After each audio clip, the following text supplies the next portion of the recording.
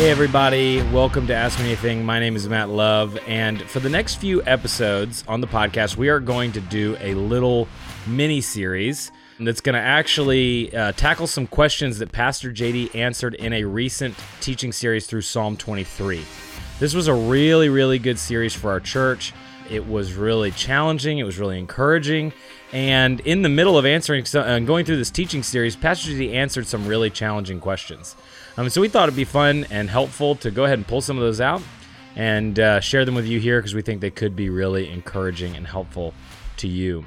And so the question that JD is answering in this first episode of this mini-series is, what does faith look like in seasons of suffering?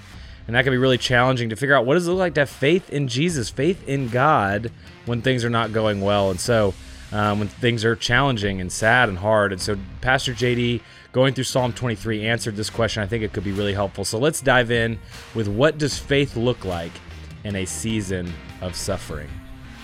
Let's call this faith kind number 2, the faith of desperation. Job expresses the faith of desperation in Job 13:15. One of my favorite verses in Job. Though he slay me, though literally I do everything I'm supposed to do and he says thank you and kills me, yet still will I trust him. God, I cannot understand what you're doing, but I know you're good. And so I know even though everything's falling apart right now, I'm still gonna trust you that you're working a good plan. Though you slay me, I'm still gonna trust you. This is your Harry Potter moment. I'm in book 6. I know there's another book in this series. Let me just say candidly, many people never make it to this stage. They live on the faith of propriety. It makes them not only shallow Christians, it makes them really judgmental. Because when something goes wrong in somebody else's life, you know what they think? Wonder what they did wrong. Their marriage ain't going well, and so you think, well, I bet you they're different behind closed doors than what we see of them. That's why their marriage is bad. Or their finances are a mess, and so you just say, well, they must not be very good money managers. Somebody needs some Dave Ramsey. All right, it must not be putting God first. They act all generous, but clearly they're not because their finances are in a mess. Or one of their kids start to wander, and so you think, well, I wonder what they did wrong in their parenting. Unlike me over here, who's just killing it as a parent, which is why my kids are so awesome. So you think that way. You always assign blame because you only know the faith of propriety. But then God sends you through a Job chapter. And for some people, when that happens, they fall away from the faith, sadly. But see, others of you go on to develop the faith of desperation. It strips you of your judgmentalism, and you start to say things like, though you slay me, yet I'm still gonna trust you. I'm gonna hold on. Is that where you are right now this morning? Have you ever been forced to develop this kind of faith?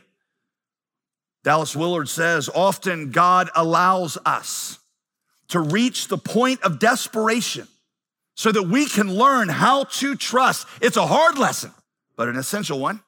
The life without lack is known by those who have learned how to trust God in the moment of their need.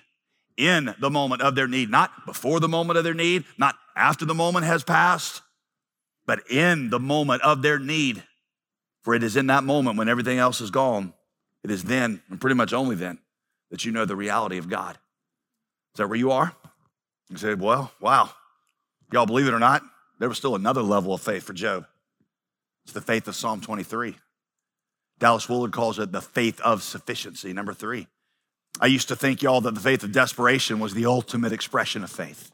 But Dallas Willard showed me there was a third kind of faith, an even higher type of faith, and it appears right at the end of the book of Job. It's the faith, listen to this, that rejoices and, listen, sits silently and calmly in the presence of the shepherd. You see, throughout the book of Job, Job has been talking a lot, protesting his situation before God, saying, God, I did it right.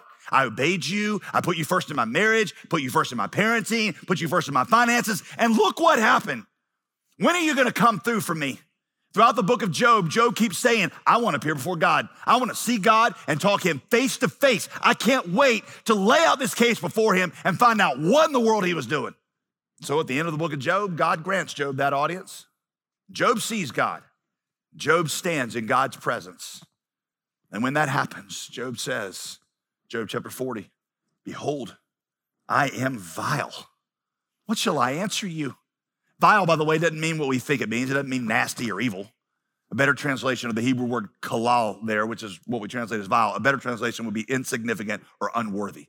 Because I am so insignificant, I lay my hand over my mouth. Once I've spoken, but I will not answer ever again. Yes, twice, but I will proceed no further. Job says, seeing you, I see how utterly small-minded and unwise I am and how utterly sovereign and good you are. Job continues, before this moment, I'd heard of you. I'd heard of you by the hearing of the ears. I went to church and I heard what the pastor said and I said, amen. I knew all the doctrines about you. I knew how to answer the theological questions. I knew that you were powerful and good, but now my eye sees you. Behold you. Therefore I despise myself and repent in dust and ashes. Surely I have uttered what I did not understand, things too wonderful for me, things which I could not know, did not know. Every teacher in here knows what it's like to have a student who can regurgitate the right answers, but has not internalized them. Job has always believed the right things about God here, but he has never felt them here. He's never feasted on them here. Job went in chapter 40 from believing in the goodness of God here, though he slay me, yet will I trust him, to feeling it here. I know you're good, and I got nothing left to say.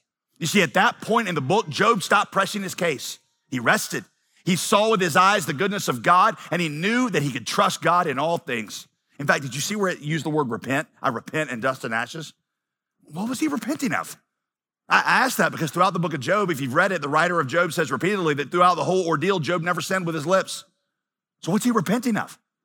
He's repenting of not feasting upon and resting in the goodness of the shepherd.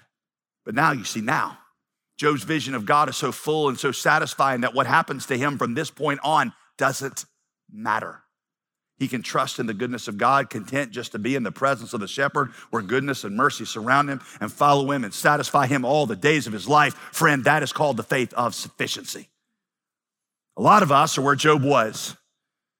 We've heard about all these things with the hearing of our ears, but our eyes have never seen them and our souls have yet to feel them. Some of you are Bible scholar level in your perception of the doctrines of God, but you are kindergarten in terms of your experience of them. You said, well, what exactly did Job see? And how can I see it too? Well, see, now you're asking the right question. Job gives us a clue as to what he saw in chapter 19. Job says, I know, chapter 19, verse 25, I know that my Redeemer lives.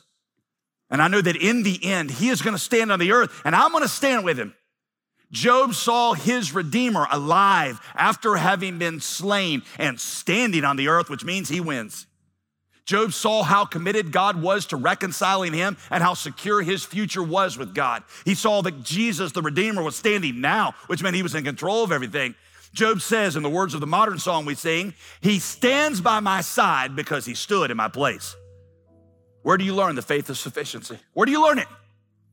At the cross, where I first saw the light and the burden of my heart rolled away. It was there by faith. I received my sight so that now I am happy all the day. Not happy as in I got no troubles, but happy as in I am filled to overflowing in the presence of my shepherd.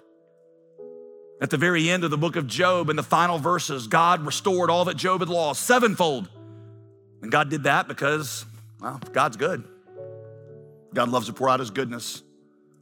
See, the point of Job is, and don't miss this, Job's joy and his peace and his security and his fulfillment came before that restoration. Job's faith of sufficiency was founded on the fact that his Redeemer lived and stood with him. I know you stand by my side because you stood in my place. A God who would not forsake me then at the cross will not forsake me now in my hour of trouble. And I know that someday he's going to keep his promise to turn all this mess for good, and he's going to make every sad thing come untrue. So why should I feel discouraged? Why should the shadows come? Why should my heart be lonely and long for heaven and home when Jesus is my portion now? My constant friend is he, his eye is on the sparrow. I know my shepherd watches me.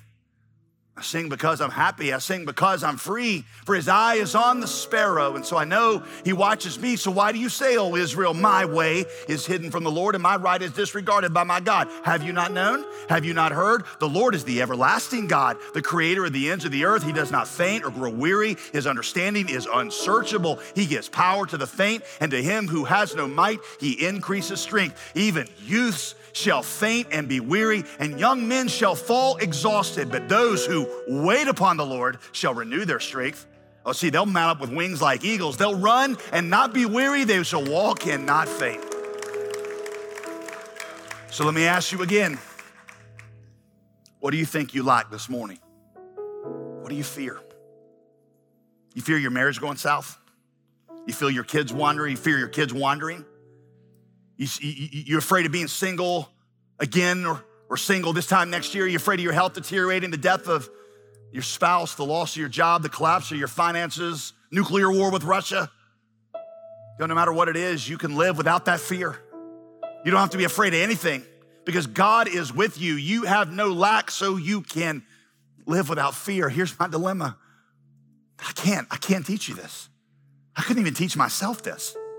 I can tell you stuff that you can hear with your ears like Job listened to, but it's only the Holy Spirit that can open the eyes of your heart or my heart. But I will tell you that sometimes he does that through pain. Sometimes he does that through suffering. Philip Keller says there's one thing that shepherds sometimes do that outsiders cannot understand. He said, when there's a sheep that continues to wander, no matter what the shepherd does, no matter how many times the shepherd brings the sheep back, he just continues to wander. The shepherd will take his staff and he will break the front legs of the sheep. Painful, awful. And then he has to carry, because that sheep can't walk with the rest of the herd, he carries that sheep on his back for the next 3 months as that sheep heals. He said, here's what happens though. It's almost like a miracle. When the shepherd, after carrying that sheep on his back for 3 months, when he puts him down, that sheep never wanders again. Why? Well, not because he's afraid of having his legs broken. It's because that sheep has learned in that 3 months that he spent on the back of the shepherd, he's learned that all he needs for fulfillment and security is just to be close to the shepherd. See, maybe that's what God is doing to you right now. Maybe that pain in your life is not to punish you. Maybe it's just to teach you to learn more, to lean more fully on him, so that your joy goes from being contingent and it becomes unshakable. Because you're gonna know the greatest and most secure joy in the universe, the joy of knowing that the Lord is your shepherd and he's right beside you, knowing even when a hair of your head falls to the ground, prone to wander, Lord, I feel it, prone to leave the God I love. Here's my heart, Lord, take it, seal it. Seal it for thy courts above.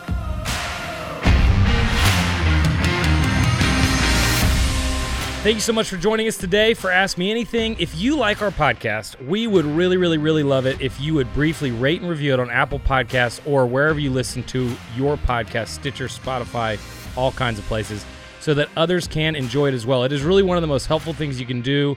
If you enjoy this, chances are someone else is going to enjoy it. So go ahead and give us a rating and a review, and also make sure you're subscribed so you get all our new episodes directly on your device.